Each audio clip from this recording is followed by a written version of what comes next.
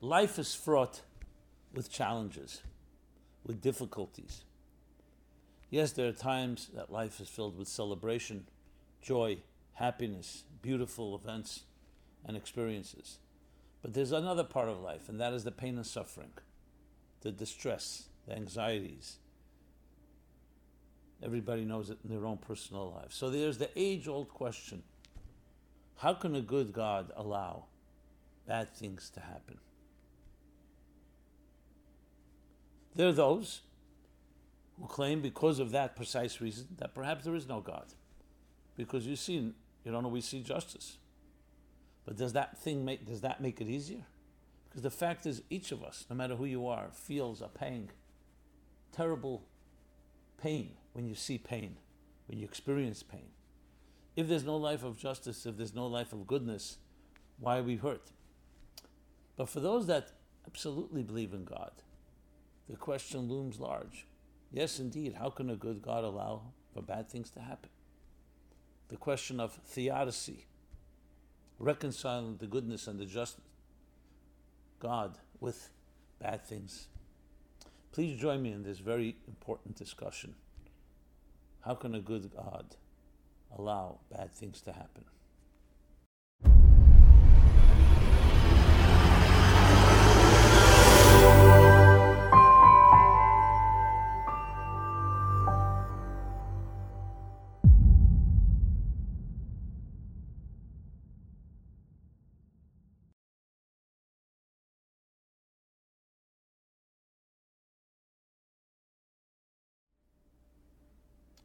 Hi, this is Simon Jacobson. We'll be speaking about how can a good God allow for bad things to happen. This program is dedicated by Dina Rachel Fisher in loving memory of her parents John and Nadia Fisher on the 3rd of Tammuz, July 9th, and 16th Tammuz, July 19th. May their souls have an aliyah. May their neshamas have an aliyah. The age-old question: how can a good God allow for bad things to happen? When things are going well in life, and everyone should be blessed only with good things and celebrations and happiness and joy, we usually don't ask these questions. Because when we take it for granted in a way, we're comfortable. A blessing in life: a child is born, a child is married,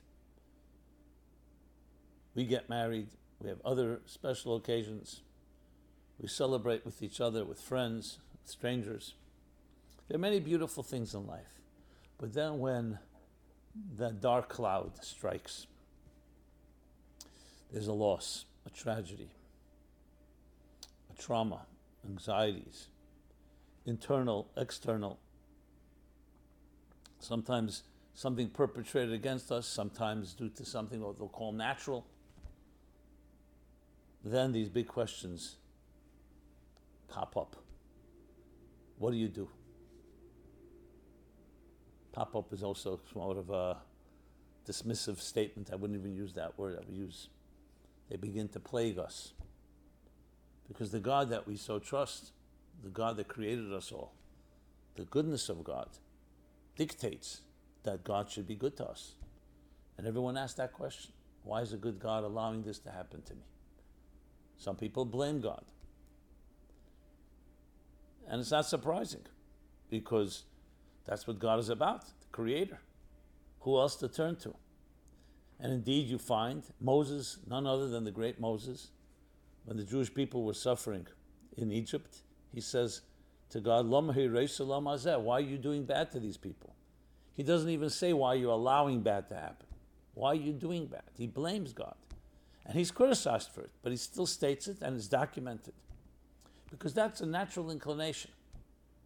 Just like when your parents who are meant to nurture you, and something bad happens, you turn to them and say, why? So let's first begin by acknowledging that this question is a completely legitimate one. And yet, the answer is far more complicated than the question. Because if God means anything, it means that God put us on this earth, not the other way around. So we are right to ask questions, but can we really expect to understand the Creator? In the words of God to Job, the classic sufferer. When Job asked that question, why is there pain and suffering in this world? You're a good God. And one of the responses God gives him, he says, were you there when I created heaven and earth that you asked me this question? And I'll explain. Were you there? You asked me why there's death. Do you ask me why there's life? You ask me why there's pain. Do you ask me why there's joy? You ask me why there's the end of life. What about the beginning of life? In other words, it's all bound together. The questions we ask are only when we're not comfortable, when we're not happy. But for some reason, we take for granted when things are good, which itself is a testimony to a good God. Why? Why don't we just assume that things will be bad? God forbid. Because there's something inherent within us, that beating within us, that goodness is ultimately going to prevail. Yes, there are people who've been hurt deeply, and therefore they've lowered their expectations to the point they're always expecting the worst. But that's not how we're born. Look at children, there's a certain natural exuberance, a natural joy, optimism. So what God is saying to Job is essentially, this is part of the mysteries of life itself. If you were never born, you would never die. If you didn't have life, you wouldn't have pain.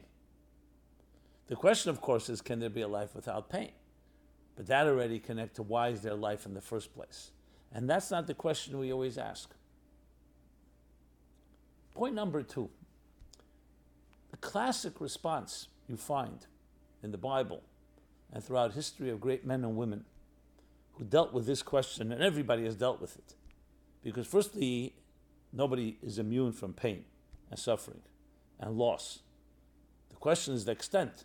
There are obviously tragedies that are far, far beyond the pale. You're talking about innocent children being massacred. So a child born for no reason of no cause, born in a way that is going to be challenging to the child and to the family. So there are big questions that are asked when we see these things. So the classic answer you see is silence. When Aaron's children died prematurely, and they were great people, it says Aaron was silent. When the Romans were barbarically killing the leaders, the 10 martyrs, and the angels and Moses turned to God and said, is this Torah and is this its reward? Your greatest people, you're allowing them to be massacred in this fashion? And God said, be silent. Why? Because silence is not an escape. Silence is an answer. It's the ultimate answer. It's saying that no matter what reason you give, the most brilliant mind cannot speak to a bleeding heart. It's actually acknowledging, validating the very unfathomable experience of pain and suffering. So when someone is suffering, they're not looking for explanations and excuses. People may ask why, but what are you going to say? You're going to give an excuse? You're going to explain why the Holocaust happened? You're going to explain to a mother why a child was killed in a car accident? God forbid. What they need is empathy, to hold the person's hand. I'm with you. Like one great rabbi said to a person who suffered a tragedy, I don't have answers for you, but I can cry with you. Don't underestimate the power of that. Because it's actually acknowledging and recognizing that we're dealing with an abyss that no human being can fathom, that none of us can wrap our head around. And it's not explanations that we're looking for. We're looking for strength. That's the ultimate answer, not silence, but strength. Not answers, but strength. What does strength mean? It means we don't ask why. We ask, what are we going to do about it? How am I going to get through this? How am I going to rebuild? How am I going to justify? Not justify as a justification, but justify the pain by transforming it into something positive. That, my friends, is the ultimate answer. So, I am not here to explain God, to explain why God allows for negative things to happen. We can understand the dynamics of how God put into a system that things can happen. But why? Each case you can say, that God could have done it in a different way. But we'll talk about that afterwards. The first step we have to acknowledge is that pain is not meant to be justified. It's not meant to be explained away. It's meant to be absorbed. The only way out is through. It's meant to figure out how to build greater strengths. That's what we're looking for. That's what we're seeking. So in that context, think about it. When a person is in those emotional throes of pain, the tentacles, they're not looking for answers. And answers won't help. The heart will help. The empathy will help. Then there's another part. If you want to sit down and talk about it philosophically, once the emotions are not that intense, we can do that. And I'll explain that a little afterwards. But not now. Let's first acknowledge and allow ourselves to be silent in the pain. And silence is more powerful than sound. Silence is more powerful than answers. And indeed, you'll see people who have grown and built lives even after great tragedy. You'll see that they have built something that could never have been built without the pain of grief. Because at the end of the day, negative things and grief and sadness are all energy. It's just inverted energy, like the black hole. A black hole, that gravitational pull is so intense, it doesn't allow light to escape. That's what pain is like. However, there's tremendous energy there. So how do you tap into it? By transforming it into something. I remember when my father passed away, it was very traumatic, very deep grief, most traumatic event in my life. And I've been blessed. I acknowledge that and I thank God with gratitude. I've been blessed. I've seen people who've suffered in ways I can't even imagine. But still, at the same time, the grief I experienced, ultimately for me, the catharsis, the healing, was when I channeled. My father was a journalist. He had started a newspaper. He was a publisher, an editor of the Allgemeiner. And as the oldest son, I continued it, completely as a mitzvah. I did it simply as a good deed. I had plenty of work to be done, and I felt my father working through me. And in some ways, the vacuum, the loss, was transformed into very powerful ways. Of course, I would love to be sitting with my father and embracing him and being able to have a conversation and everything that comes with a relationship. But to say that was just pure grief, a dead end, absolutely not. The grief was channeled. That's what we do. We channel. By recognizing, going back to the words to Job, that God said to Job, by recognizing that there's a deeper story to life. Would I prefer not to have life? Would you prefer not to have life in order to avoid pain? Now, some would say perhaps. Some are in that type of situation where things are so terrible, and I feel terrible for a person like that. I feel deep empathy. But at the end of the day, the beauties of life and the purpose of life is God making us a partner with God to build a better world. Ultimately, that is the ultimate purpose. And giving human beings free will and giving people the ability to choose to do good or to choose to hurt someone is part of the process. The goal is not to hurt. The goal is to choose. But to choose requires options. But you could say, okay, fine, that's human beings hurting another. What about God allowing tragedy to happen?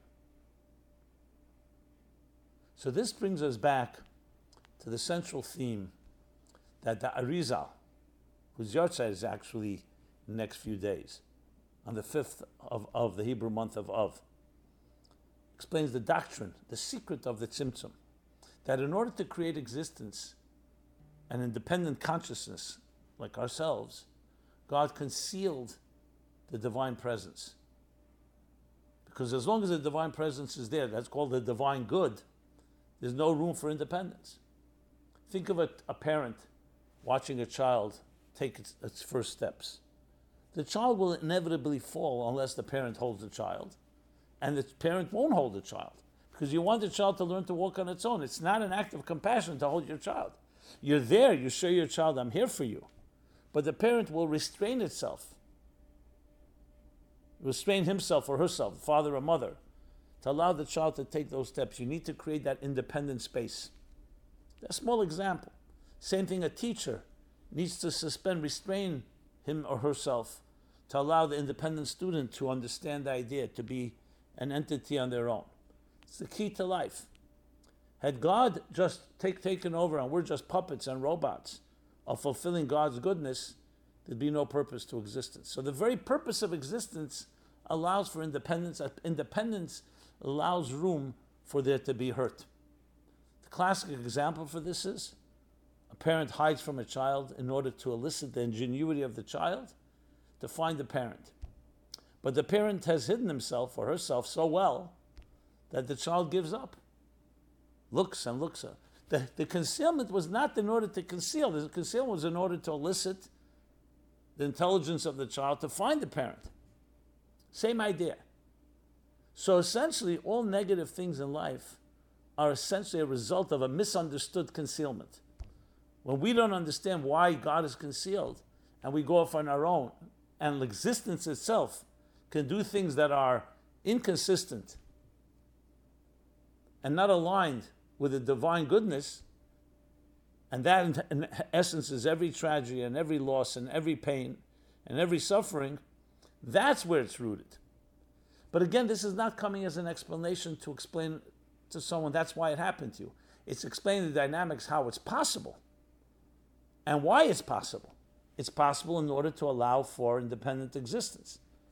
So just as your child goes off to school, things could happen that are not positive. Whereas if you sheltered your child and kept the child home, it may not happen, but then the child will never become independent. The child will never spread its wings. So part and parcel of a life of purpose and a life of choice is that there's the ability for something negative to happen. But all is not lost, because the purpose of the concealment is to reveal. That's why within that grief, within that sadness, within that loss lies tremendous amount of energy.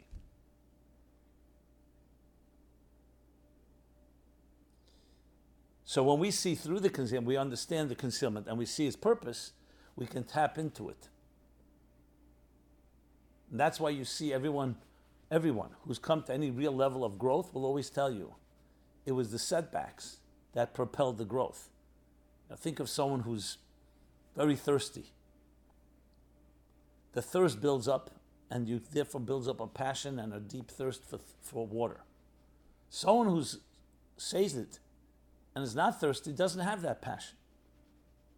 So it actually is the thirst that creates the passion, that creates the motivation, that creates the impetus to go find the drink. A dam, you build a dam, the water is rushing. But the water is rushing at a certain pace. When you build a dam, the more the resistance, the more the pressure of the water builds up to the point that it's a tremendous amount of pressure. So what do you see from all of this? That concealment actually has even more power than revelation. That's how we have to look at it. So again, this is not a justification, it's not an explanation, it's not blaming anyone, it's not pointing fingers. It's understanding the dynamics of it and understanding that we need to be wise. We need to be wise and not get consumed just with my pain. Yes, there's a time to cry, and there's a time to grieve, and there's a time to let it seep through you and not explain things. But ultimately the goal is to tap into it and redeem it, channel and harness that energy into positive, tremendous growth. And indeed, this is what you see. One of the reasons I'm speaking about this topic now, because we're now in the beginning of the 9 days. This is the saddest period of the Jewish calendar, when both temples were destroyed. But the 9 days really signify a psychological, emotional state, a dissonance, a concealment. So it's sadness on the surface, and we have to acknowledge that. Just like you acknowledge when there's a death in a family of a loved one. We don't ignore it. We don't say, oh, there's deep good in it and let's just move on. You need to acknowledge it. But then you need to tap into it and turn it into something far greater. And this has been the formula for success for anyone who's grown through challenges. I speak about the Jewish people because the Jewish people collectively are probably the most suffering of all peoples, have suffered at the hands of literally every host country that they lived in, and yet have come out stronger than ever, and everybody's surprised to know how. And the answer lies in that verse in Exodus that says, as they were oppressed, they thrived and they blossomed and flourished in direct proportion. That's what pressure can do. So we don't want pressure. We're not asking for it. We pray to God, please bless us, that we should only have beautiful things in life and reveal good. And this is a blessing I say to each one of you and to all of us. But when it does come, don't misunderstand it. Don't let it throw you to the point where you give up. Understand there's a mystery going on here. The mystery of life itself. The silence acknowledges the awe of the mystery. Yes, it's a mystique, it's a mystery. And then number two, realize that in that mystery lies tremendous power. Figure out how to tap into it, how to harness it, how to direct and channel it toward positive growth. Never ask why. Ask how. What will I do about it? Not why, but what. We are entitled to ask why, but realize that the answer is going to be we don't know. The answer is going to be silence. But what can we do about it? There's a lot to say. And that's build. Take the energy and turn it into something beautiful. When we honor someone that we love, we honor a yahrzeit, the anniversary of someone's passing. When we build something in the name of a legacy of someone who we've lost, then we realize we haven't lost them. We've taken their soul, we've taken their legacy, we've taken their life, and perpetuated. We become the arms and legs by perpetuating their values and their standards and that which they contributed to this world. So there are many, many ways of how to channel negative energy and turn it into positive energy. That is the mission of our lives. And again, I want to conclude, we should only be blessed with beautiful things in life, in a revealed way. But should there be that setback, should there be that moment, realize the two things. One, it's a mystery that you will probably not find an answer to. And two, the story is not over. The next step is, how do we tap into that and turn it into tremendous growth, tremendous celebration. And in retrospect, when we look back, we can see, I may not have understood it at the time, but I see what grew out of it, what came out of it. And it's also the healthy attitude, because the fact is loss and pain can debilitate and demoralize us, and that's probably even worse than the pain itself, but that's what we have to fight. We have to make sure to know that the goodness in your heart and soul, and the power and fortitude and resilience you have is greater than all the darkness. Because at the end of the day, the tzimtzum, the concealment, is very powerful, but it's coming from a place that concealed itself. And that's what's more powerful than the concealment itself. And that's what we need to uncover and unleash. May we be blessed only with good things, and may any negative thing be transformed into celebrations and holidays. Thank you so much. This has been Simon Jacobson. Meaningful Life Center, meaningfullife.com is our website. Please subscribe to our growing YouTube channel. Please share. Love to hear your thoughts, comments, feedback. Be blessed, and may we discover the good in everything. Thank you. This program is brought to you by the Meaningful Life Center. Please help us continue our programs. Make even a small contribution at meaningfullife.com/donate.